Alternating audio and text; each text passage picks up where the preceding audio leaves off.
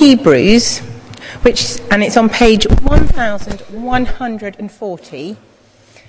It's Hebrews 8, and it's actually going to be verses 1 to 6, not 1 to 13. So page 1140.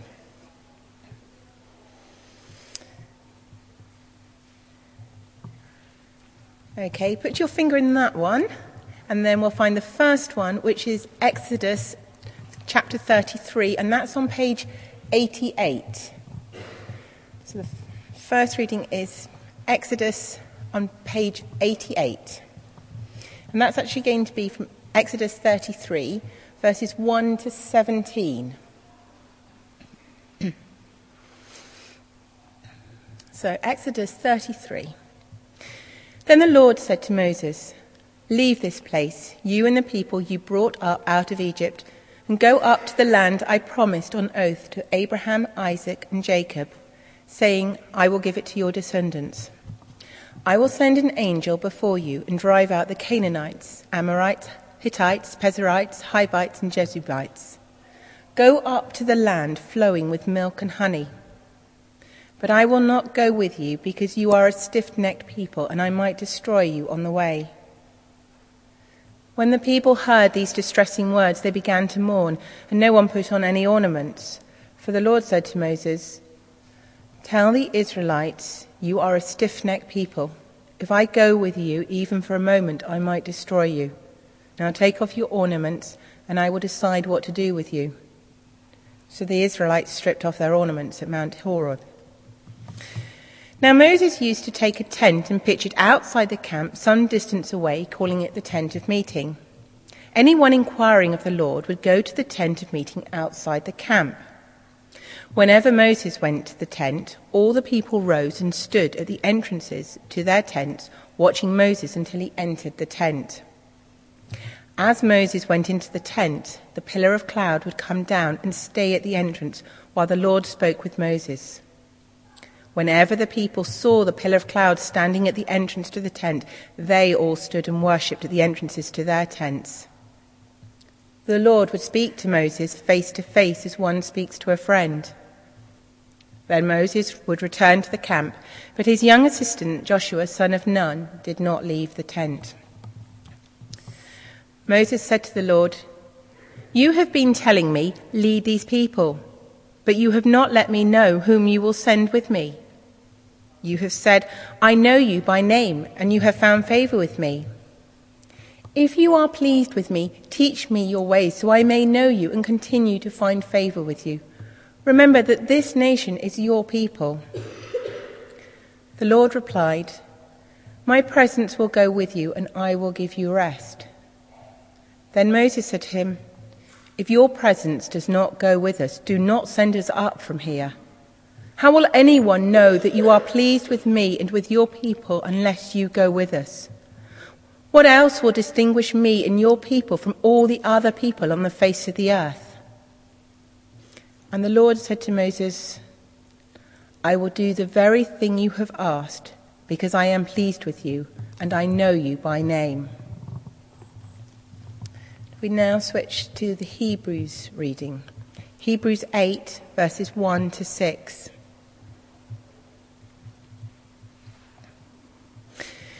Now, the main point of what we are saying is this. We do have such a high priest who sat down at the right hand of the throne of the majesty in heaven, and who serves in the sanctuary, the true tabernacle set up by the Lord, not by a mere human being. Every high priest is appointed to offer both gifts and sacrifices, and so it was necessary for this one also to have something to offer. If he were on earth, he would not be a priest, for there are already priests who offer the gifts prescribed by the law. They serve at a sanctuary that is a copy and a shadow of what is in heaven. This is why Moses was warned when he was about to build the tabernacle. "See to it that you make everything according to the pattern shown you on the mountain." But in fact, the ministry Jesus has received is as superior to theirs as the covenant of which he is mediator is superior to the old one, since the new covenant is established on better promises. This is the word of the Lord.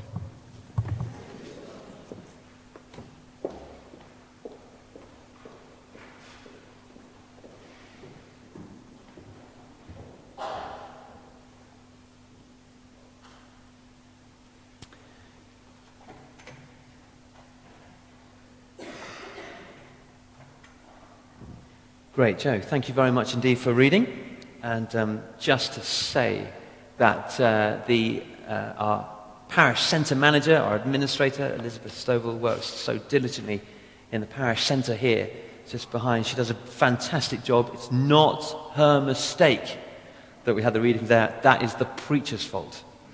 I changed the readings. So Elizabeth got it absolutely right, and I was the one who... what happened was the talk evolved, and I realised that actually what I thought I was going to speak on is slightly different. But I take the flak, not Elizabeth. Let's pray as we get into the text.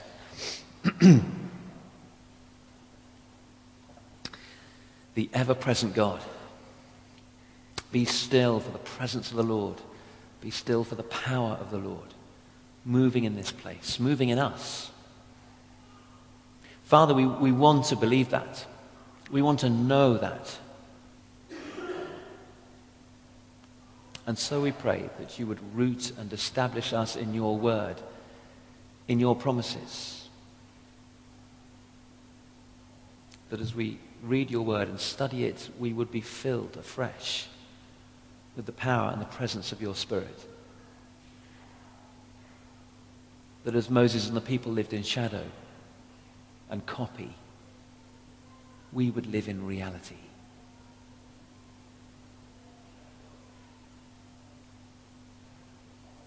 So teach us now in Jesus' name. Amen. Amen. I'd love you to have, if you've still got a finger in Hebrews 8, that's great. Page 1141. Thank you. Sorry, thanks. But I'm actually going to be page 88. Chapters, 33, the main bit. I'll look into a bit of 34. Amazing story. I have to say, I've loved, and thank you for the encouragement and feedback from a number of you. I've loved working through Exodus. I've never preached through Exodus in a series, but sort of bits and pieces of it. And I hadn't realized actually quite how rich it is. It is a microcosm of the gospel. Even in the passages we'll look at today. It's sort of fairly oblique. There's sort of tent and Moses and something. But there is, I don't know whether you saw it. Did you spot it? In that shadow writing, the reality of the gospel. The core of what Christians believe around the world today. Exodus literally means departure. And so what we've been doing over these past few weeks is tracing the journey that the people of God are on. Israel. A journey out of slavery in a foreign land to freedom in the homeland. They're not there yet, of course. Canaan, the land flowing with milk and honey. They're going to come on to that. But at least they've escaped from the Egyptians, escaped from captivity, rescued by the Lord and redeemed by him. And they're on this journey. And as they are, so I'm going to charitably assume, are we. The journey of faith. What is it that we can discover as we look at these together? Do you remember the framework that we've been applying? It's a fairly basic, rudimentary one, but it's the one of the 3 Ps. Whereby we understand how the covenant, the kind of connection of God and his people fleshes out on earth. It is that God will call a people through Abraham, Isaac, Jacob, and through Moses. He'll call a people to journey to a place. And all the while, he promises to be present amongst the people. That's how these people stand out as unique. A people to a place, and they are the vehicle for God's presence. And so we reach the narrative here, chapter 33, and the shock, of course, we read it and it's kind of just slightly washes over us, but this is shocking, shocking news. Pick out the P's here. Verse 1 of chapter 33, the Lord said to Moses, leave this place, where you are currently now, notwithstanding the miracles, notwithstanding the provision of water from the rock and manna. The Israelites tempted to think, oh, it's great, we'll stay here. No, this isn't the place. I'm calling you to a far better place. You need to leave this place. Don't get settled. Don't get comfortable. Don't get religious. I've done my bit. Tick the box. There's movement. There's journey. Leave this place. You and the people, there's the second P, that you brought up out of Egypt, and go to the land I promised you on oath to Abraham, Isaac, and Jacob. I'll give it to your descendants. I'll send an angel before you and drive out the Canaanites, Amorites, all the otherites. Verse 3, go to the land flowing with milk and honey. So far, so good. We've got a place, we've got a people. Here's the shock. I will not go with you, because you are a stiff-necked people, the Lord says, and I might destroy you on the way. No wonder, verse 4, when the people heard this, they were distressed. They began to mourn.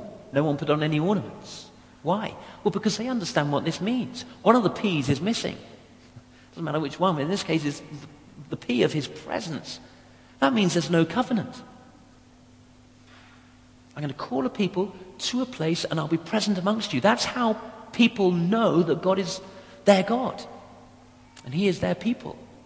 When God says, I will not go with you, he's effectively saying, end the covenant.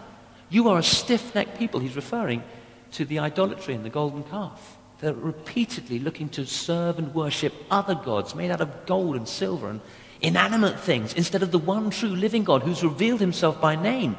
You stiff-necked people. You want to go your way? Fine. End of covenant. No presents. You go on ahead. I'm not going with you.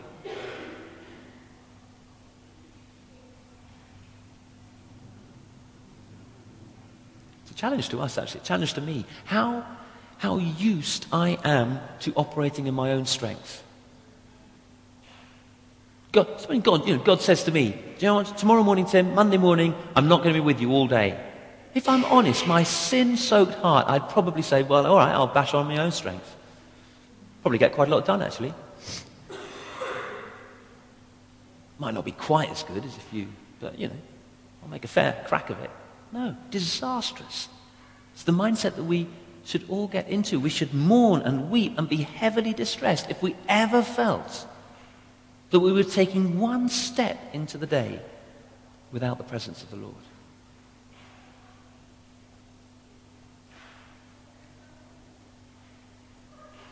Moses is the mediator. Moses is the mediator. Just turn back a page, chapter 32, and you'll see it's not the first time that Israel has been described as stiff-necked, and not the first time that Moses has come to the people's rescue. Look at verse 9 of chapter 32. I've seen these people, the Lord said. This is after their idolatry, the golden calf. And they are a stiff-necked people. Now leave me alone so that my anger may burn against them and that I may destroy them. Then I'll make you, Moses, into a great nation. In other words, I'll start the covenant again. Not through Abraham and his people, but through Moses and your descendants. Verse 11, Moses sought the favor of the Lord his God. And as we saw through Trevor's excellent talk, if you missed it a couple of weeks ago, you can download it on the website. But we saw that Moses there mediates with the Lord so that, verse 14 of chapter 32, the Lord relented and did not bring on his people the disaster he threatened. Stiff-necked people, and the Lord wants to destroy them in his anger. And Moses steps in between. He says, wait. On behalf of the people, Lord. And he mediates, and the Lord relents. And now in the narrative here in chapter 33, we have this intriguing passage, verses 7 through to 11. The book of Exodus just tells us that separate to the tabernacle, which was a kind of permanent structure that Moses and the people have been instructed to make within the camp, it's kind of a vehicle signifying the presence of God. But Moses goes outside the camp with a kind of tent. And he sets up this tent. We see that in verse 7, it calls it the tent of meeting. And in verse 9, as Moses went into the tent, the pillar of cloud would come down and stay at the entrance while the Lord spoke with Moses. Do you ever do this when you head out on the M4 and you go past Windsor Castle and you see if the flag's flying, the standard on the pole? And if the flag is flying, when the children were younger, we used to do this. And can't do this now because they're all sat there with their iPods in. We go, guys, look at the... Guys. Oh, right. Nice. But when they were younger, we go, guys, look, the flag's flying. The Queen is in the castle. The monarch is resident. And same with the cloud here. When the cloud hung over the tent, God is present. He's speaking to Moses. Verse 11, the Lord would speak to Moses face to face as one speaks to a friend. Wow. The Lord would speak to Moses face to face as one speaks to a friend.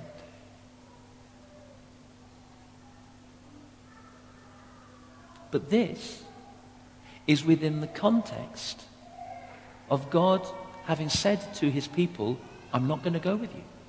I'm not going to be present among you. He meets with Moses face to face, as a man does his friend. But he's not going to go with the people. Thank the Lord for Moses, for his confidence in the covenant, for what it is to be in relationship with God. Because he starts to mediate and to negotiate again.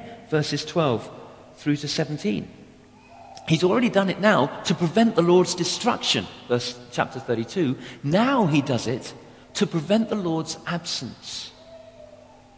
I think we should note here, we maybe understand, is there anyone here who wants the Lord to destroy us? No. Obviously not. But is there anyone here who can bear the thought of God being absent from us? It's just as vital to Moses that he mediates for God's presence as he does for their very existence. Look at this. Moses said to the Lord, you've been telling me, lead these people, but you've not let me know whom you will send with me. And you've said, I know you by name, and you have found favor with me. Well, if you're pleased with me, teach me your ways so that I may know you and continue to find favor with you. Remember that this nation is your people. He understands the importance of the 3 Ps because they complete the covenant. And without covenant with God, who is Moses? Who are the people? They're just meandering in the desert, hoping that the next rock will provide water, hoping that manna will come. They're nothing without him. He knows how vital it is that God remembers who they are, that God goes with them, that he's present with them. The Lord replies, verse 14, my presence will go with you, and I will give you rest. The Hebrew word for presence there could be translated face. The Lord meets with Moses face to face. My face will go with you. And you think, oh great, so we're okay. It's where our English language lets us down. We have the same word, you singular and you plural. This in the Hebrew is you singular. If we were reading this in French or German, we'd understand. It would be tu or du, or whatever the equivalent, whatever that is. But we'd know that the Lord is speaking to Moses. My presence will go with you, Moses, and I will give you, Moses, rest. That's why Moses continues to protest. Goodness, he's got some guts, hasn't he? But you see, he knows what he needs. He knows the authority in which he stands. If he's going to lead these people, he's got to have the Lord's presence. He's got to have the Lord's guidance. And so he says, verse 15, if your presence does not go with us, it's all very well you saying your presence will go with me. That means diddly squat. If you're going to be true to the covenant promises, because it's not just me and individuals, it's me and a people, it's me and a nation. If your presence does not go with us, do not send us up from here. We daren't go anywhere without you being present amongst all the people. Verse 16, how will anyone know that you are pleased with me and with your people unless you go with us? What else will distinguish me and your people from all the other people on the face of the earth? Do you see what Moses is pleading for? He's not satisfied. There's just me and the Lord. We're okay. As the leader of the people, and as someone rooted in covenant, he understands that God has to go with everyone or the whole bang shoots up. Look at this, verse 17. God responds to the heart, to the pleading of Moses. The Lord said to Moses, I will do the very thing you have asked, because I'm pleased with you, and I know you by name.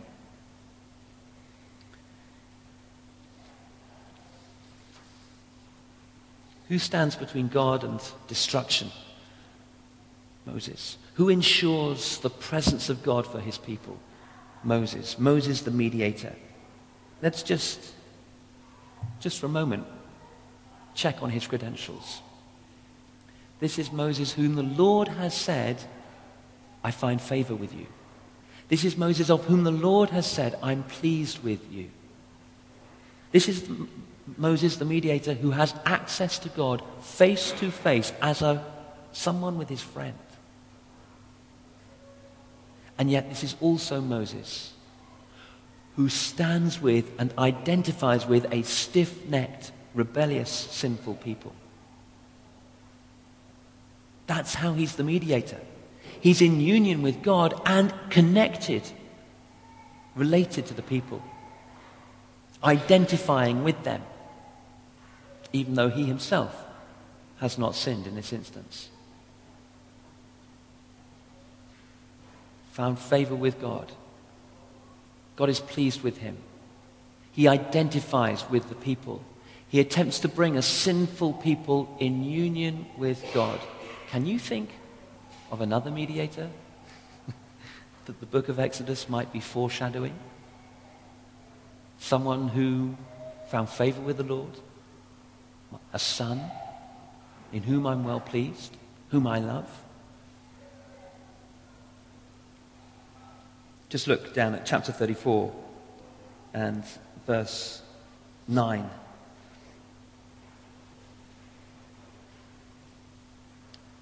Moses bows to the ground, and in verse 9 he says, Lord, if I have found favor in your eyes, then let the Lord go with us. Although this is a stiff-necked people, forgive our wickedness and our sin, and take us as your inheritance. And the Lord said, I am making a covenant with you. Now, I know it's slightly cryptic, coded language, but effectively what God is saying is, whereas at the start of chapter 33, I don't know you. You're distant from me, you stiff-necked people.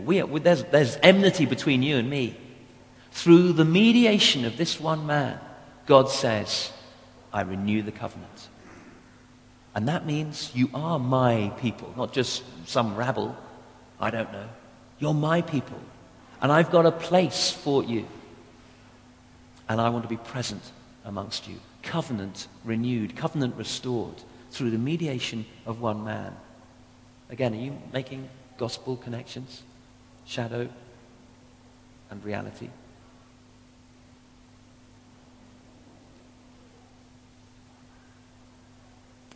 How did Israel back then, the people of Israel, how did they know that God was with them?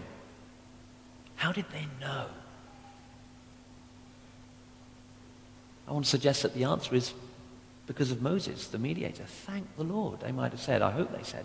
For Moses. Thank you that someone is willing to mediate for us. We've been so rebellious. We've been so stiff-necked. I'm just going to go in my way. I'm not going to bend to the will of the Lord in my life. To listen for him. To look for him. Thank Yahweh for Moses. Moses the mediator who prevents destruction. Moses the mediator who brings about God's presence. And he's just a shadow. You see, as we familiarize ourselves with the shadow or the copy, how much more real for us is our escape from destruction? How much more real for us is the delicious presence of God, face to face, as someone with their friend? I touched on this last week, but it's worth rehearsing, and we'll have it read in the carol services that we attend, either here, we might go somewhere else. The prologue, the introduction in John's Gospel. Jesus described as the Word, and the Word became flesh, and literally in the Greek, it would be translated tabernacled amongst us. In the English translation, it doesn't make much sense, doesn't it? So we translate the Word became flesh and lived or dwelt amongst us. But the word it's taken from this, it harks back to this.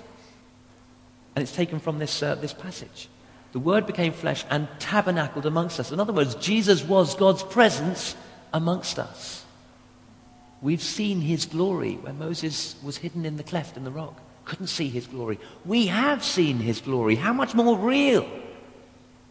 It's the presence of God, full of grace and truth, John writes.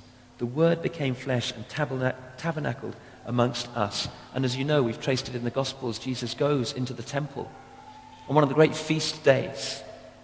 He says, anyone thirsty for God? Anyone just need to be quenched by God's presence?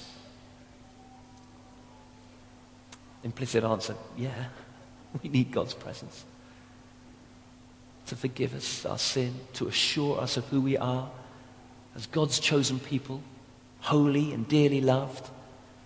Yeah, thirsty for that. Jesus says, come to me. In the middle of the temple. It took them, 70, 80 years to build this thing. Huge, massive, monstrous thing. You can go and see, if you go to Jerusalem today, you can see the Temple Mount, the basis on which the temple was built. Some of the blocks are enormous. I mean, they're like a sort of small bungalow. They're huge. It was an extraordinary work, feat of human ingenuity, this great big temple. This is where God lives. And Jesus comes in and curses it. He built this temple. I destroy it in 3 days, and I will rebuild it. In other words, bricks and stone don't constitute the presence of God. You don't find the presence of God in this particular place. You find the presence of God located in a person, in me. Come to me, Jesus says.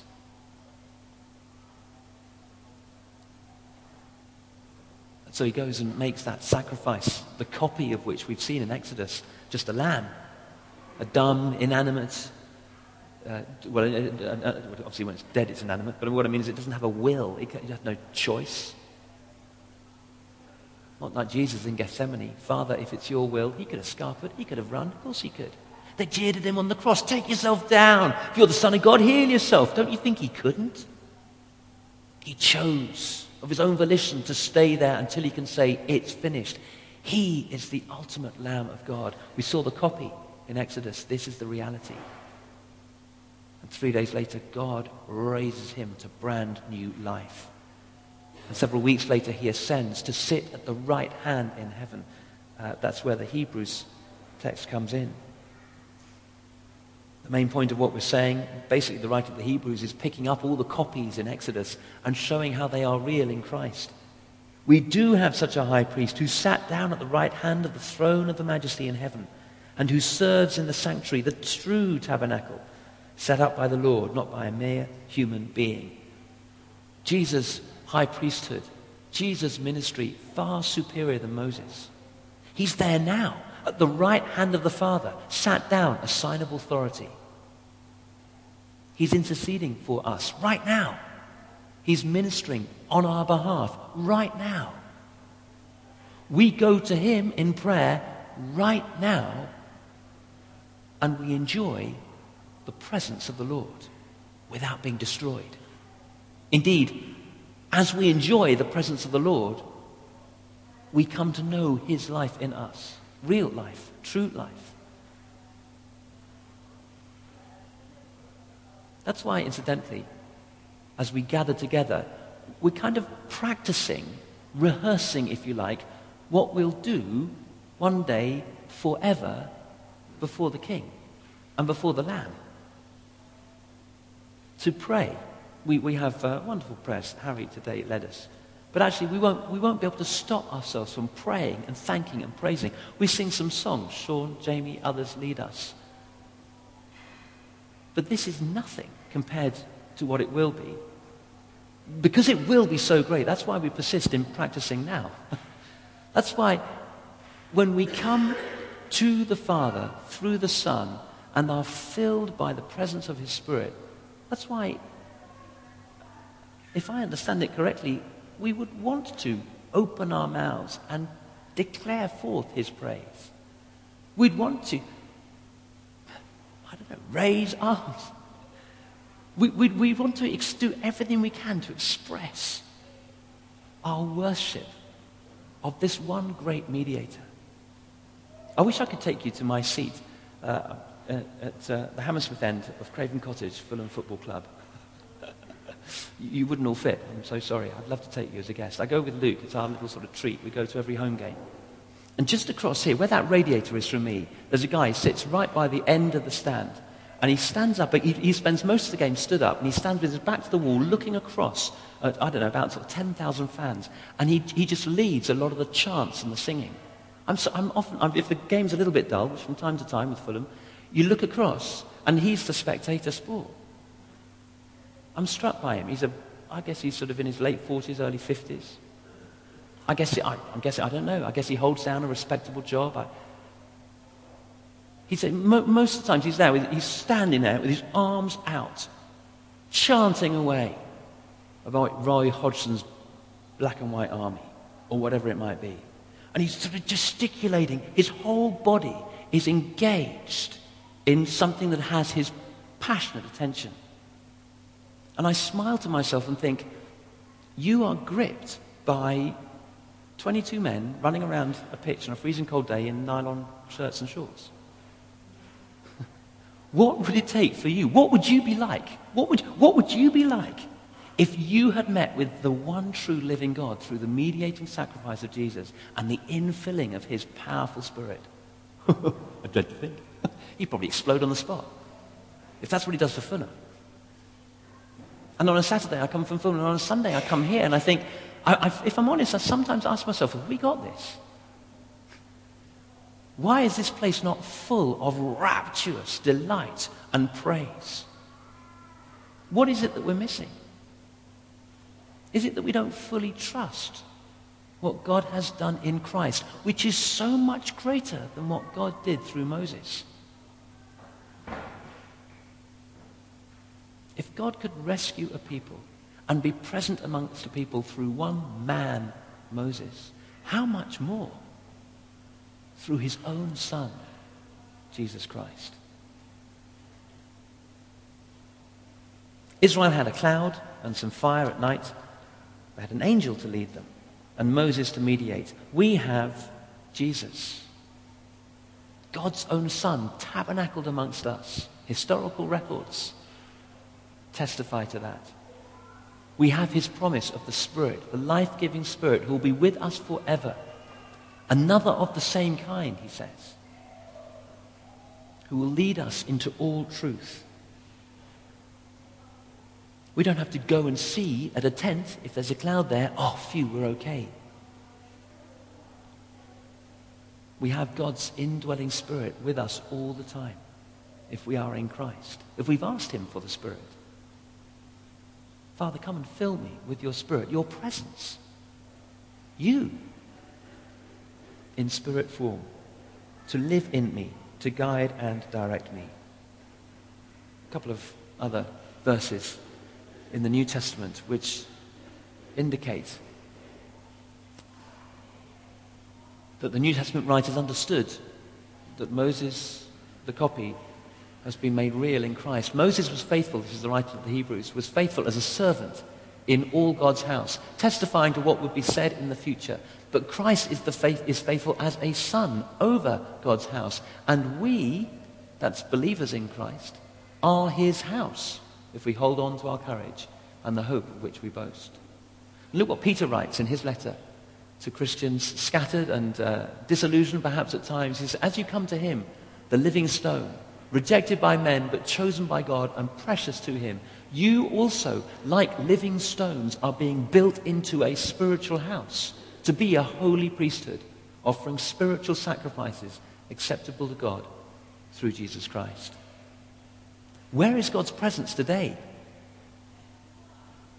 And the answer is here, amongst us.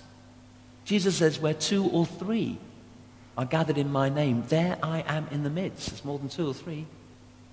The presence of God is amongst us. That's why our friendship and fellowship is so important, because we're often the last to see it in ourselves. That's why I encourage meeting in prayer triplets or in small groups, however we can throughout the week, that we can help one another to see the Lord at work in our lives. That's why it's so encouraging when there are testimonies and stories. That's why I encourage it. At the PCC, at most gatherings, we have time for story, for testimony of ways in which we've seen God's presence at work in his holy temple. if he did it through Moses, the copy, how much more real through Jesus and by his Spirit is God's presence for us today? So that when, as he did with the people in Israel, he says it's time to leave this place, time to go somewhere new, time to think outside the box, time to explore, time to pioneer, time to leave old securities because I want to give you greater ones. Anytime the Lord challenges us and changes us, shakes our tree and rattles our box, we know with so much more assurance than the people of Israel that God is with us. God is present. In Jesus' name, amen. I'm going to ask Jamie and Sean to come back. We've got one more song. And then just a bit of time for us to linger in God's presence. We've got a few moments before the children come back. We're going to sing a carol. No, what are we going to sing?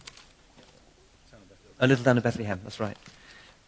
So we'll stand and sing that. And then just a moment for us to ask for and stand in the presence of God.